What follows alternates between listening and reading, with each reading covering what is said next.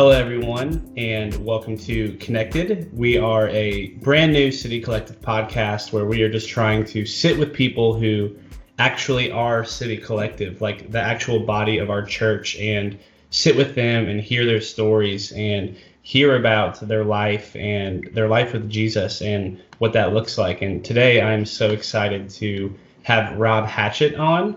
Rob and Rachel Hatchett have been a part of City Collective for as long as I can remember. The City Collective's even been a thought, or like even a thought baby. They had a little, I don't know what you would call it, a sabbatical in Florida, but they are back in Chattanooga, and I'm so excited to sit and talk with him today. So, Rob, how are you doing? Man, I'm doing good, and Brooks, appreciate you having me on, and love our church family, and love the chance to talk now and share a bit of our story with you. Yeah, of course. Thank you so much for taking the time. I know that you're a busy guy, and I'm just so grateful that you would give us your time to kind of do this. So just to kind of start off, what do you do, Rob? So I'm in the trucking business, and been in the trucking business for about 7 years now. And the main thing that I do is help trucking companies hire truck drivers. And so if you want to nail it down, we're actually an ad agency, but we're an ad agency that focuses on truckers. And so all day, every day, I'm trying to help people give professional drivers jobs. And so we place ads in Facebook and Indeed and Craigslist and a bunch of different career websites, all trying to generate applications. So we place those ads, and those applications go to different trucking companies. And then I tell people I try to give people raises. That's my main function. How can I help professional drivers make more money, and by getting better jobs? And so when anybody ever wants to talk trucking, talk truckers, that's what I do, and that's what Rachel does as well. She works at Covenant Transport. She's worked there since she was literally 2 years old when her family started it, and so she I tell you, she knows more about trucking than I will ever know. But so she's a trucker as well. So you got a couple truckers at church. We got a lot of folks in trucking at church. So that's neat that we can sit around and talk shop, having people doing. Of course, Chattanooga, there's tons of trucking in the city. So, but that's what we eat, sleep, and breathe. Rachel's on a conference call right now, talking trucking, just like I've been doing today. Cool. So you said you got into it 7 years ago. So what were you doing before trucking? Yeah, so I was in real estate. I was president of a real estate company called Crye-Leike Realtors, president of their franchises division, and so that's actually what brought me to Chattanooga. Mr. Crye is the CEO of Crye-Leike, and so he moved me here. I was vice president at the time. Moved me to Chattanooga, and I covered Chattanooga, Atlanta, Huntsville, Knoxville. When I first moved here, and a lady that worked for me when I first moved here went to church with Rachel and set us up on a blind date my very first week. I was literally living in the Sleep Inn Hotel out off Shallowford Road near the mall, and Rachel working in real estate, living in a hotel, huh? That's right, working in real estate, living in a hotel, and so Rachel came and picked me up at the Sleep Inn Hotel. And we went to P.F. Chang's over by the mall, and she took me straight back to the hotel. And I thought, well, that was a one and done blind date. But we were married 11 months later, and about 5 years into marriage, I was traveling all the time. So Crye-Leike, I had offices in 8 different states, so I was traveling all the time. And so about 5 years into marriage, no kids, and we said, hey, we're a little too separate. She's 100% trucking, and I was 100% real estate, and just we needed to be closer and together more, and that would be the best thing for us. And she was either going to get with me in real estate, or I was going to get with her in trucking. And we decided that best path would be for me to jump into the new industry of trucking. But I'd hired a bunch of real estate agents, and so then I just kind of switched over and took over the hiring at Covenant. And so I was over Covenant's hiring about 5,000 drivers a year for 6 years, and then that's when I left just over a year ago and started my own company. But it's neat how God moves. That a blind date at P.F. Chang's in East Brainerd kind of changed my life from a marriage standpoint, and then changed my life from a career standpoint as well. When obviously met Rachel, and she brought me into this industry. Yeah, so for all you young single college students, or maybe after college students, all you need is a blind date and some P.F. Chang's, and that's it. the rest can be history. That's the way that God works in our world today. That's the That's combination. right. So what were you doing before you came to Chattanooga then? Because you said that Mr. Cry brought you to Chattanooga for Crylike. That's So what were you doing that's before that? Yeah, so Crylike is based in Brentwood up in Maryland Farms, right north of where you're from, Brooks. So I worked in Maryland Farms at Crylike for years, and so that's again where the main headquarters is. So it was time just to transfer to a new region, but that was it. Right out of college, I was a finance major in college, and I went into banking for 1 year, and after that year, I said, I got to go do something where I get paid based on my performance. And everybody's wired differently. And so in banking, it was basically you made a salary and that's it. You go home at night. And so, but I knew I was wired to say, hey, if I go out and do great, I should be paid more. And it's basically sales. That's a lot of sales. And so if I don't sell anything, then I shouldn't get anything. I was fine with that. And so even though I was a finance major, left banking after a year, and then that's where I met Mr. Cry in Brentwood, and he said, "Hey, jump over here into real estate." That's kind of how we roll. Is the more you do, the more you make, and so I jumped into real estate at 23 or 4, if I remember correctly, there in Brentwood. So Yeah. So, but it's and then in 07, 08.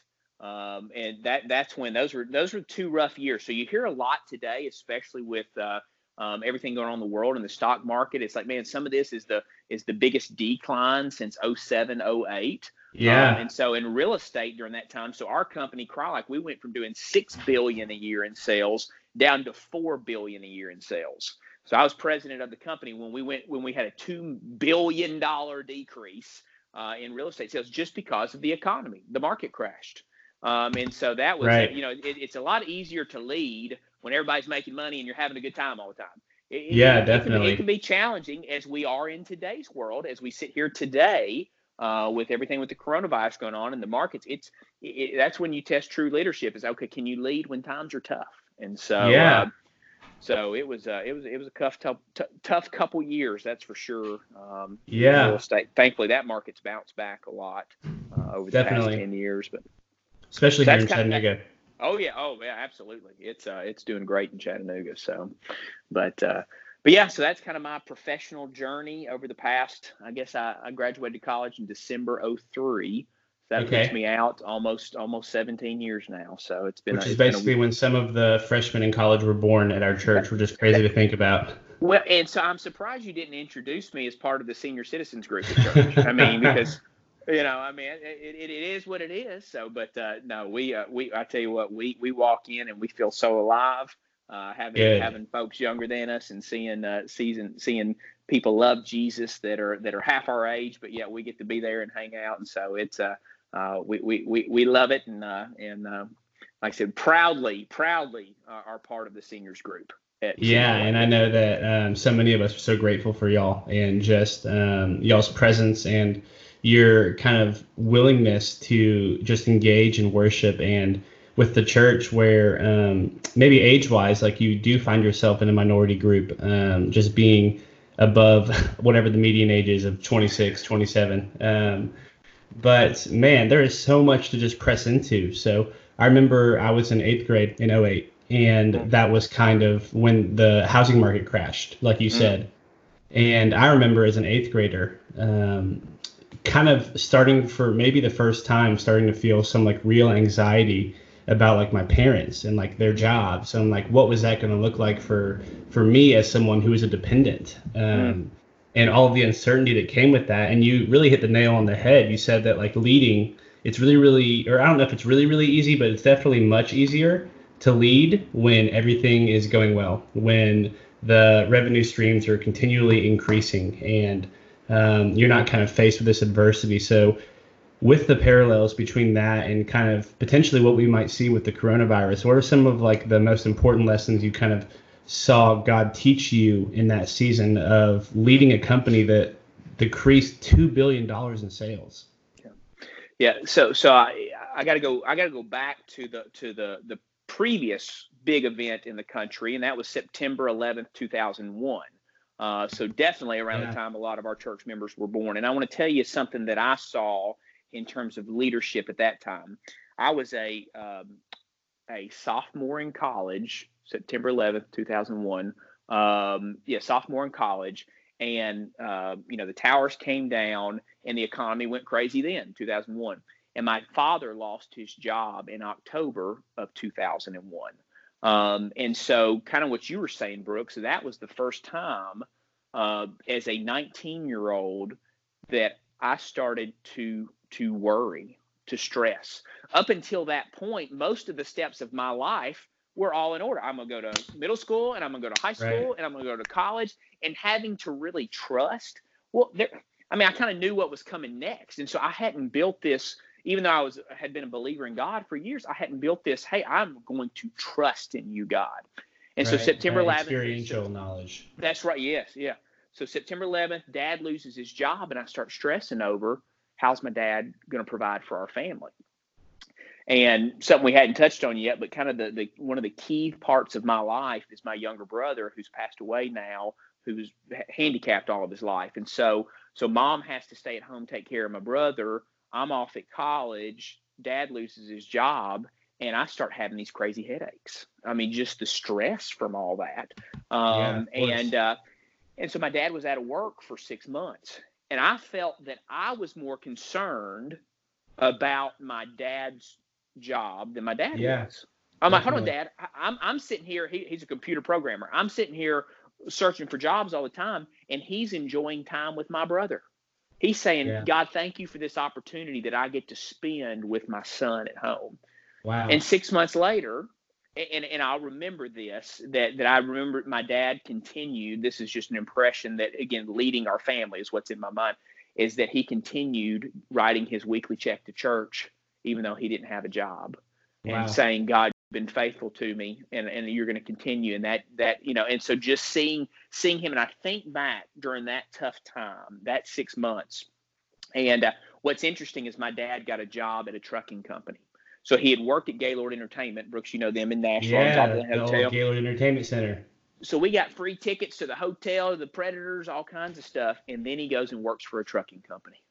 And I was honestly, as a 19-year-old, I was a little embarrassed about that. And it's amazing how the thing that embarrassed me as a 19-year-old is now the thing that my professional life is committed to. It's an industry that I love. And that's how God can go, hey, I'm gonna teach you here that don't get embarrassed just because it's not as cool as something else. There's great things that can come from it. But I remember watching my dad in those 6 months, and obviously it's made an impression on me as to how he led our family. Well, he was calm, he was peaceful, he continued to give thanks, and that didn't change that he didn't have a job, and it didn't make it happen any quicker. It was 6 months. But he looked for the positive in those situations as to, hey, I can spend time with my son.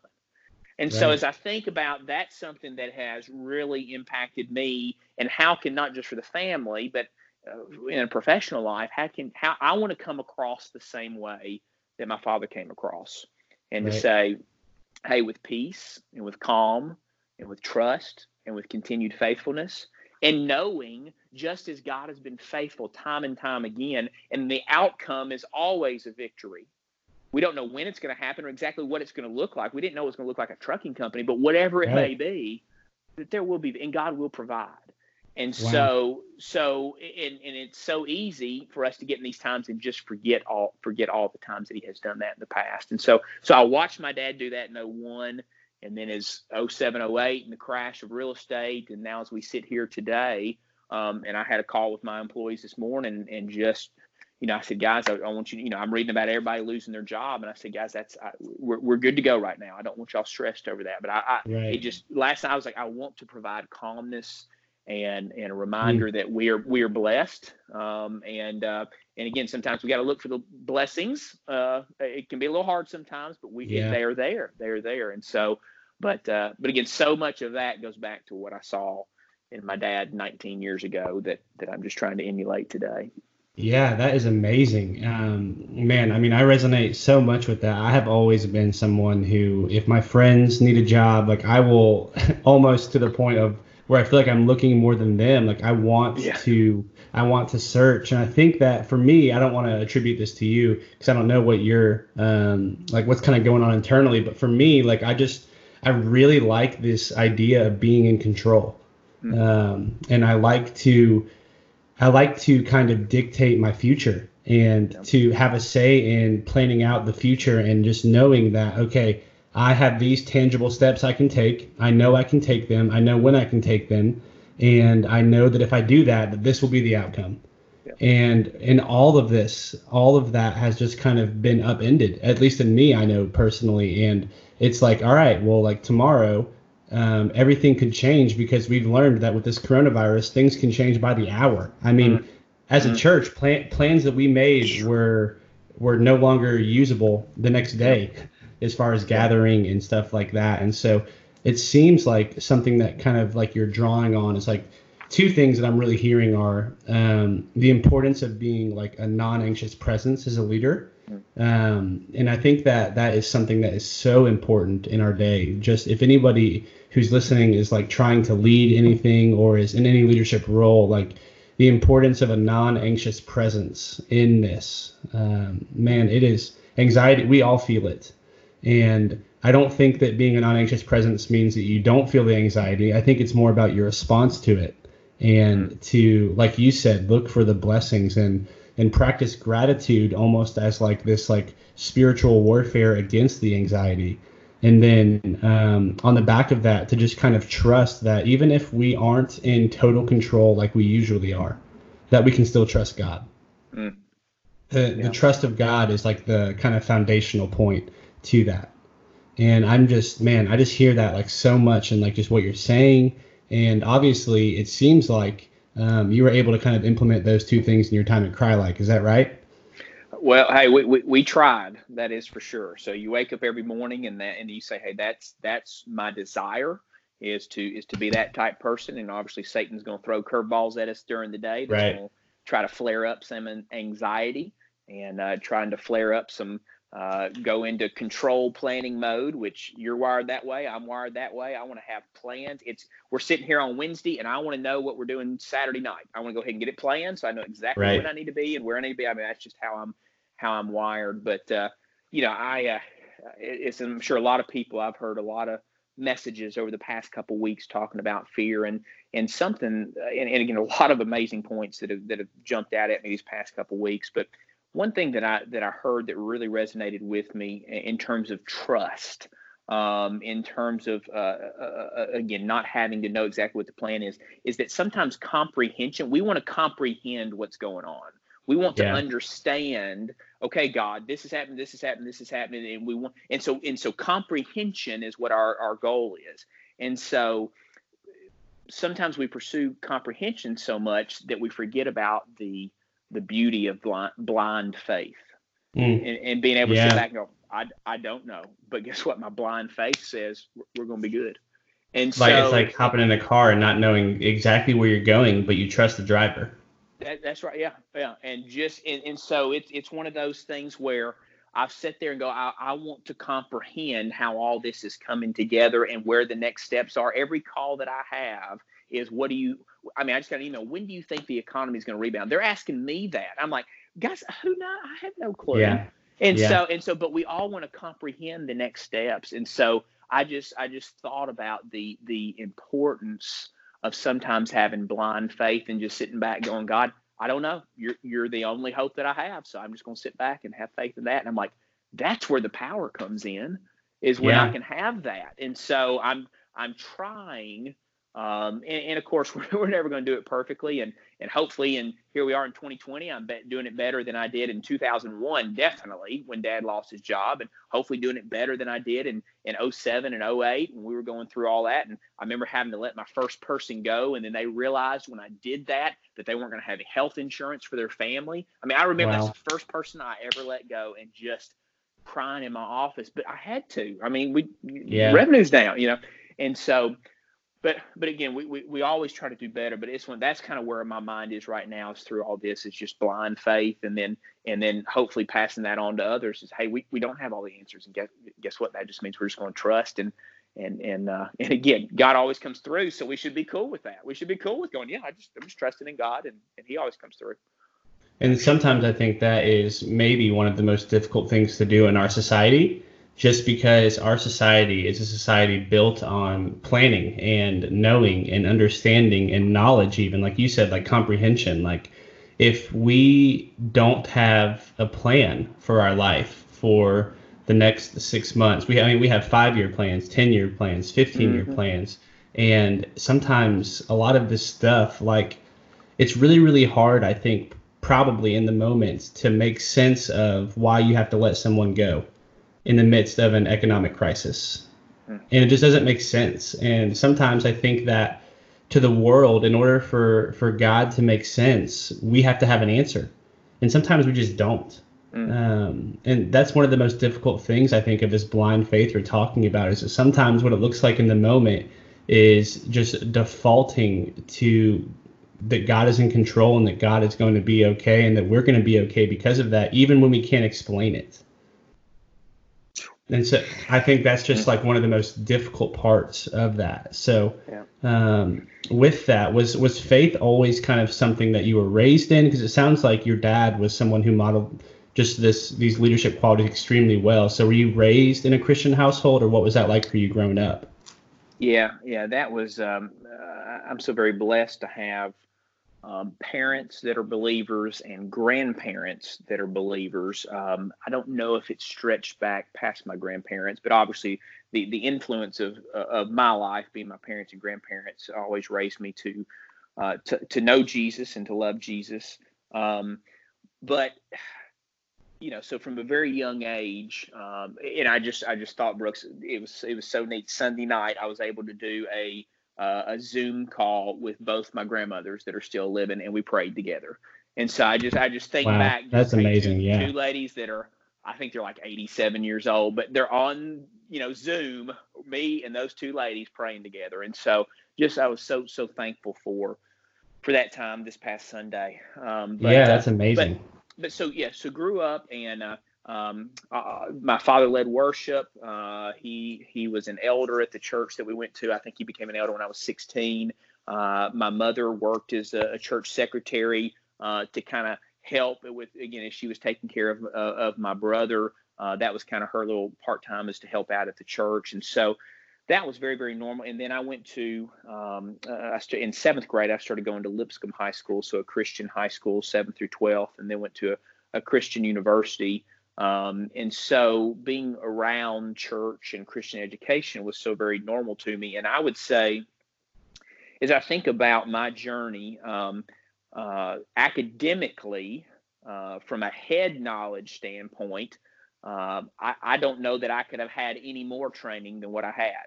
I mean, we were 3 times a week, and then at church, and then I had Bible class 2 to 3 days a week. And then in college, and in high school and college, chapel every day. So, I mean, it's one of those things from an academic study the Bible. I don't know what else I could have done much of. Right. But it wasn't until probably I was 20, I'm going to call it 23, when I realized the piece that I had been missing in all that academia and all that knowledge and winning Bible bowls and all this kind of stuff, is that how much one-on-one time were me and God spending together. And I'm not talking about a formality of saying a prayer and reading scripture. I'm talking about hanging out with God, and me and him talking about what's going on in life, and me talking to him talking back to me. And so, and because I had always been in more of an academic environment with my upbringing, nothing wrong with that. I'm just saying, in those environments, it didn't click about just me and God, and I hadn't been in too many intimate environments with just a couple people. I remember the very first time I prayed with someone one-on-one, and I was out of college, just because in my upbringing, it was just more about the church gathering, classes, worship, sitting around, but not together. And when I started realizing the intimacy with other people, again, this is after 20-something years of being a believer. But it's just when that started clicking with me, and when I started realizing, I can have all the head knowledge in the world, but if I never spend any intimate time with God, I mean, what am I doing? I'm just studying about Him. And then obviously when you get married and you start realizing intimacy, and you're like, hey, you got to have continual intimacy. I mean, that's just part of being married. Well, that's part of us and God too, is spending intimate time together. And so when I started realizing what that meant and what that looked like, that's when I would say that my belief turned from a head knowledge to a heart knowledge, and it just took me probably a lot longer than a lot of people to make that shift. And so that's where a lot of times when in Brooks, you've probably heard me say this, but another huge moment in my life, and this is crazy. It's crazy, but it's one of those God can work through movies. But the movie War Room with that little old lady, and she'd go in her closet every day and write her prayers. That was a game changer for me. I was like, that's what I want to do right there. And I had just never tangibly seen anybody do that before. In all my years of academia in the Christian environment, I'd never heard, hey, let's go in our closet and let's write our prayer list and let's talk about them to God. And I'm like, that's amazing. And so that really shaped my daily, that movie, as crazy as that sounds, which was probably about 10 years ago, that really started shaping my day-to-day intimacy. And again, we had a rooftop in downtown Chattanooga, so it became my war roof. Like there was a war room. Yeah, that's awesome. My war roof. And so, so anyway, so that's kind of my journey, is in terms of, it's some people want these stories to where, hey, I wish I had a better story in terms of, man, I wasn't a believer and God changed me. And, my story is not that. My story is being a believer. But again, I wrote an article one time. It was called, I Think I Was a Pharisee, and I really think for a while, and I'm again thankful for God's grace and His patience and His mercy. But boy, I was sure more about doing things the right way and studying the law and all that versus kneeling down in prayer and saying, God, have mercy on me, a sinner. I'd never done that before because I was so worried about telling other people what the Bible said about what they were doing wrong. Yeah, I think it's important to like remember, man. I mean, in every story we see dead to life. In every story, we see the beauty of the gospel, which is a miracle. And while I definitely I empathize and totally resonate, or at least understand this, maybe wanting a flashier story. I think that your story is beautiful. And the fact that God captured your heart and drew you in and said, hey, Rob, this is how to have a personal, intimate relationship with me.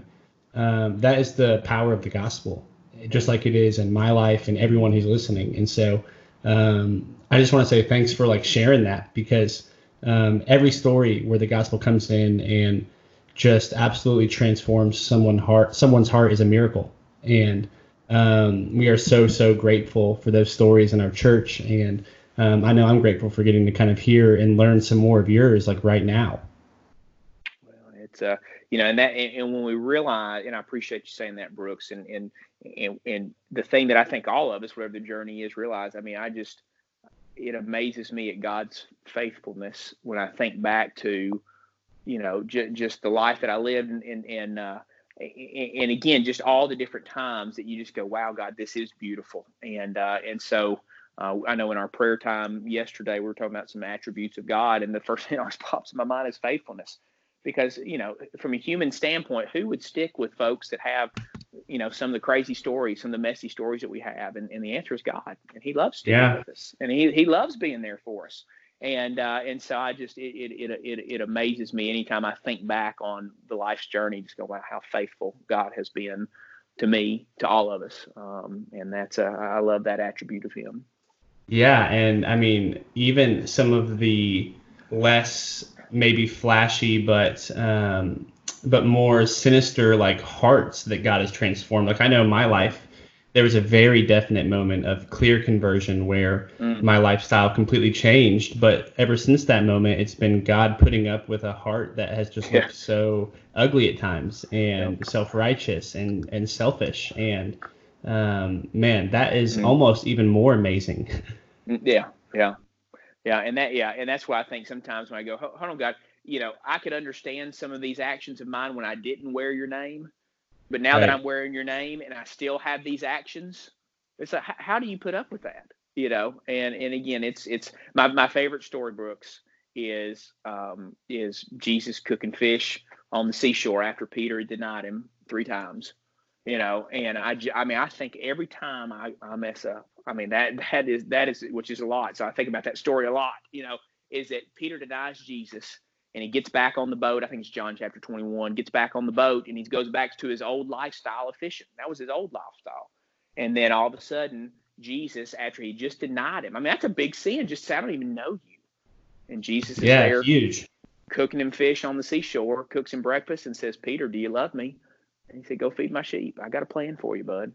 And so I just sit here and go, well, if Jesus is doing that to Peter, and Peter was a believer and he denied Jesus, and Jesus comes right back, hey, I got you. Here's breakfast. I love you. Go feed my sheep. And so, it's just amazing. It's just amazing. So I'm so thankful for those stories in the Bible that remind us, hey, he's doing the same thing for us. Hey, we goofed up.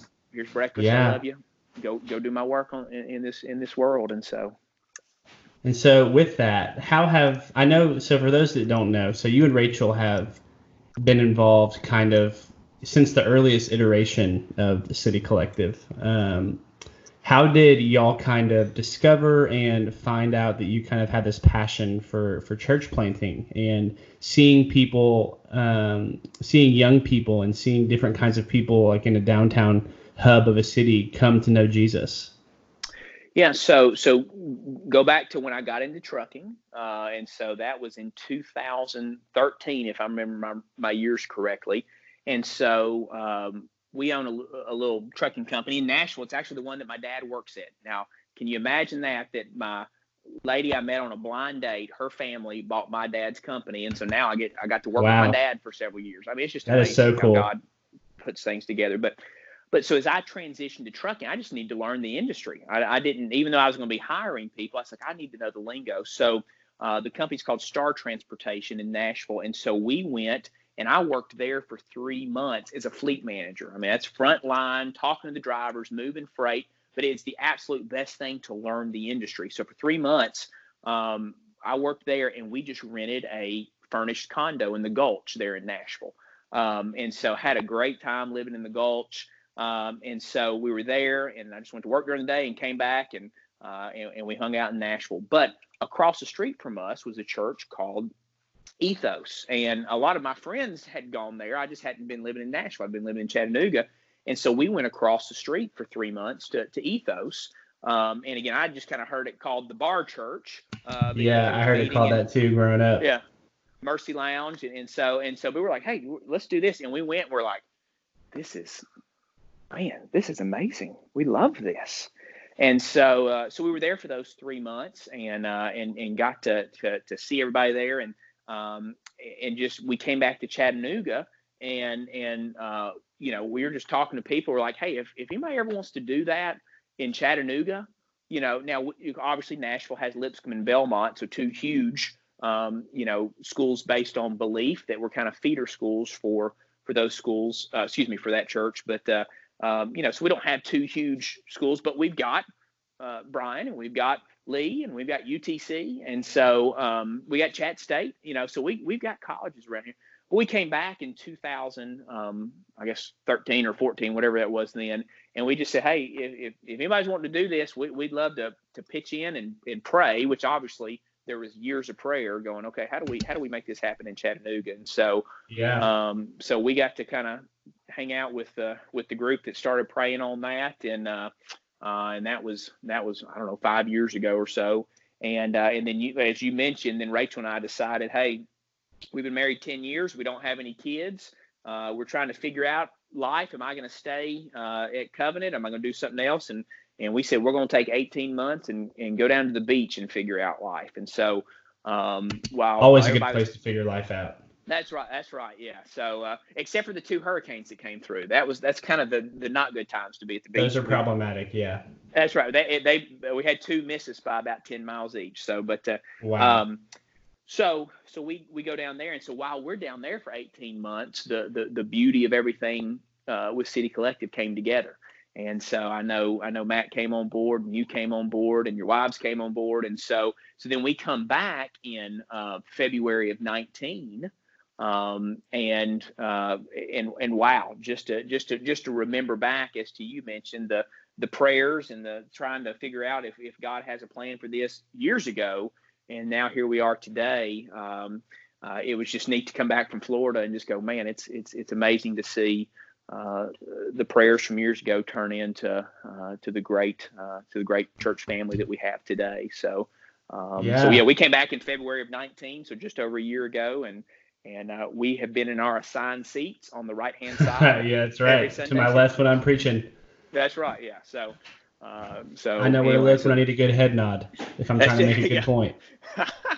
Oh man, hey, that's right. Rachel gives me a hard time if I get head nodding too much. She said, "Rob, you're going to hurt your neck." So, but yeah, so it's been great. And so this past year we have it's just been amazing to see just how God is working in the family at City Collective. So good times. But it's also neat to see, and I've talked about this before, of where you go back and go, God, hey, I don't know how you're going to work in all this. But we're just praying that this is your plan. And again, then it's especially neat when you go away for a long time and you come back and go, wow, God, you worked all this out, beautifully, totally. Amazingly. So it's been a neat journey. That's for sure. We have been tremendously blessed. That's for sure. So if you could, I would love to just ask you, I know that there are probably a lot of people that maybe have a lot more time on their hands, given that coronavirus is forcing many of us inside. And one of the things you talked about earlier was how different your relationship with God looked when you realized that you just needed to hang out with him and you just needed to be with God. Mm-hmm. And so what are some of the practices that you're kind of banking on or using in this time to keep that relationship with God strong and to not kind of fall into the distraction of just kind of numbing ourselves or escaping through various outlets? How have you kind of enforced some helpful habits in this season? Yeah. So, one thing I had to change when I said, okay, I want me and God to spend time together. And this is years ago, but I used to stay up late and I would get up late. And so if I had to be downtown Chattanooga at 8, I was probably getting up at 7:20 to shower and get there real quick, and then I'd stay up late, binge watching everything. Well, that doesn't work for me. Everybody's different. And so that didn't work for me. And so I had to change, to where, hey, I'm gonna start going to bed earlier and start getting up earlier. And so for me, I get distracted. And so how do I find time where there's no distraction? Well, guess what? At 5:30, I don't have many distractions. And true. so that is something that's worked for me. And again, everybody's different. And so and that's where in this time, especially now that we're at home more often, that's less drives, that's less bikes to work or bikes to school or whatever. And so to me, it's important to get up and I make my cup of coffee and I get my coffee and I go sit in my chair. And if it's nice, I'll go sit outside. And then spend time in prayer. Now, in my prayer, what I love to, as I said with that lady in the war room, I love to keep my prayer list. And that way I can look over it and I can say, God, is there anybody I need to reach out to today? Is there any specific items that I can do today to minister to any of these requests that I have or be part of these requests? And so, we've got several marriages that we're praying for. So there's anybody there that I can reach out to today to bless their marriage, or to speak a word. But then also, I always like to look at how was my yesterday. So God, how did I do yesterday? How are my thoughts? How are my words? Did I face any temptation that I stood up to, or did I get tempted to say something that I shouldn't have, and I went down that path? And so I always look, how did I do yesterday, God? And then I think, and I look at my schedule. What do I got going on today? What do I need to pray about today? What do I need you to be in control of, and not me to be in control of? And so I spend that time, and that's kind of my routine: is how was yesterday, how was today. Look at my prayer list, anybody I need to reach out to today, and then I go into studying. So right now I'm in 2 Samuel. So the past 10 days I've blazed through 1 Samuel and 2 Samuel, and just I talked earlier about, Jesus cooking Peter fish on the seashore, and then you read David's story, and I just got through the whole Bathsheba and her husband episode, and you just look at God's faithfulness, that he was faithful through that. Something really, really not good, adultery and murder. Right. Yeah, definitely not on my list of things I'm trying to do in my day. That's right.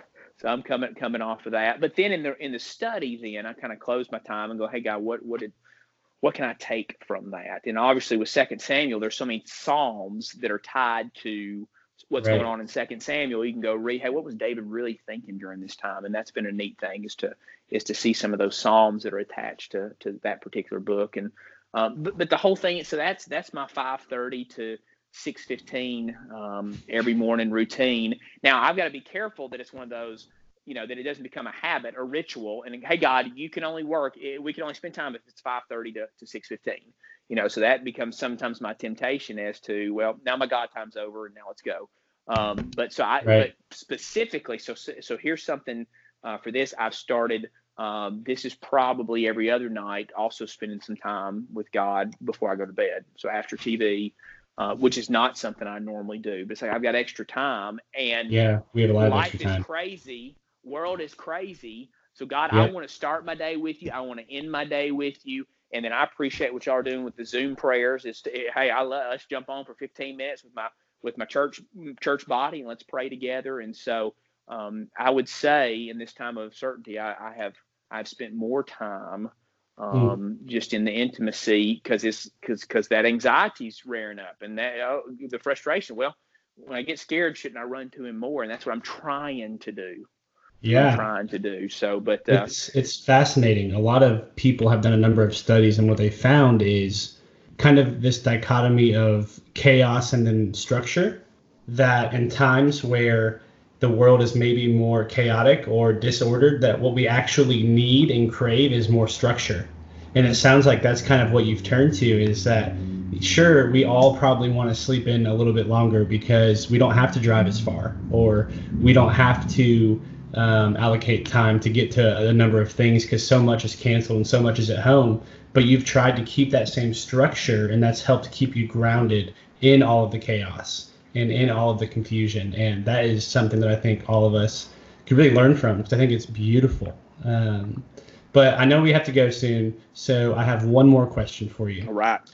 So assuming that everything returns to normal, which is looking like a hopeful thing at this point, but assuming everything returns to normal and everything's fine back in Chattanooga, when all of this is over and we can just go out in public again, what is the first restaurant you want to go to in Chattanooga, and what are you going to get?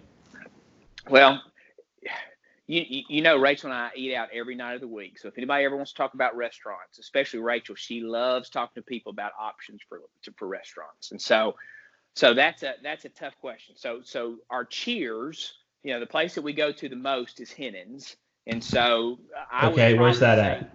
So Hennon's is downtown, kind of next to the aquarium, on the backside of Blue Plate. Right down from the Lookout Stadium. So Hennon's, that's a couple nights a week there, and then Il Primo is typically a couple nights a week, and then Alea is one night a week. And so it's just sitting there going, okay, where would we go to first? Do we want to see people, or do we want our favorite dish? And so if I had to tell you one answer, I would say we would go to Hennon's, because that's where we know everybody, and we want to check on those people and see how they're doing. And so now I don't get anything fancy there. I normally get a grilled chicken salad, and Rachel gets salmon with asparagus, and we get the same dish basically every time we go, which is 2-3 times a week. But it's good, obviously. But it's good. But where also I want to go? I want to go to Poblano's on a Thursday. Taco Thursday. And get some $1 street tacos, because those are amazing. And so I definitely want to be able to get back to regular life and be able to go grab those street tacos for sure. So, but I'm ready. We'll have to do that when this is all over. Yeah, I've told people. I said, you were told not to wish our life away, and I agree with that 100%. This life is short; it's precious, so we don't need to wish it away. But I kind of wish I could push fast forward on the next few weeks. That would be nice. But I think it's a natural temptation. Yeah, but it's in these tough times where our faith is made stronger. I mean, it's one of those, this is what really makes who we are. And it's the chance for God to shine even brighter in the tough times through us and through what he's going to do in the world. But Brooks, if I had said one thing I've tried to pray specifically the past, let's call it week, is that God, I believe you have power over anything in this world. And I think just trying to verbalize that to him, God, all this stuff going on, I want you to know you may not act how I want you to act. You may not have the outcome that I want. I just want you to know that I believe you have power over everything.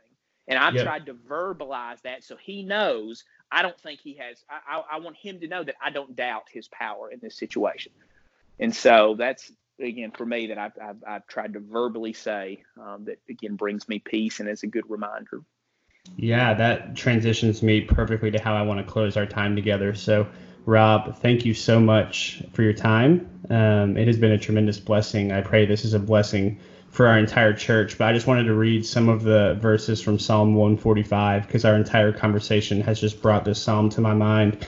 So as we close today, this has been Connected, a City Collective podcast with me, Brooks, and Rob Hatchett, and we are so grateful for his time. But I just pray that you would join us in this time and make this psalm your prayer as I read it. Starting in verse 1, it says, I will exalt you, my God the King. I will praise your name forever and ever.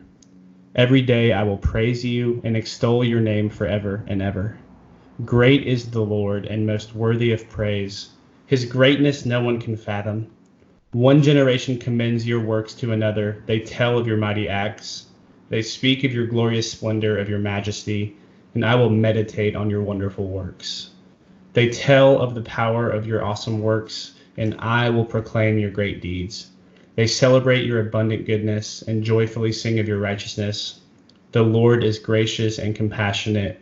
He is slow to anger and rich in love. And that is our prayer as we end today, that those words would be our own as we navigate coronavirus in 2020. Thank you so much for listening, and I pray that the grace and peace of our God, our Father, would comfort you in this time. Thank you all.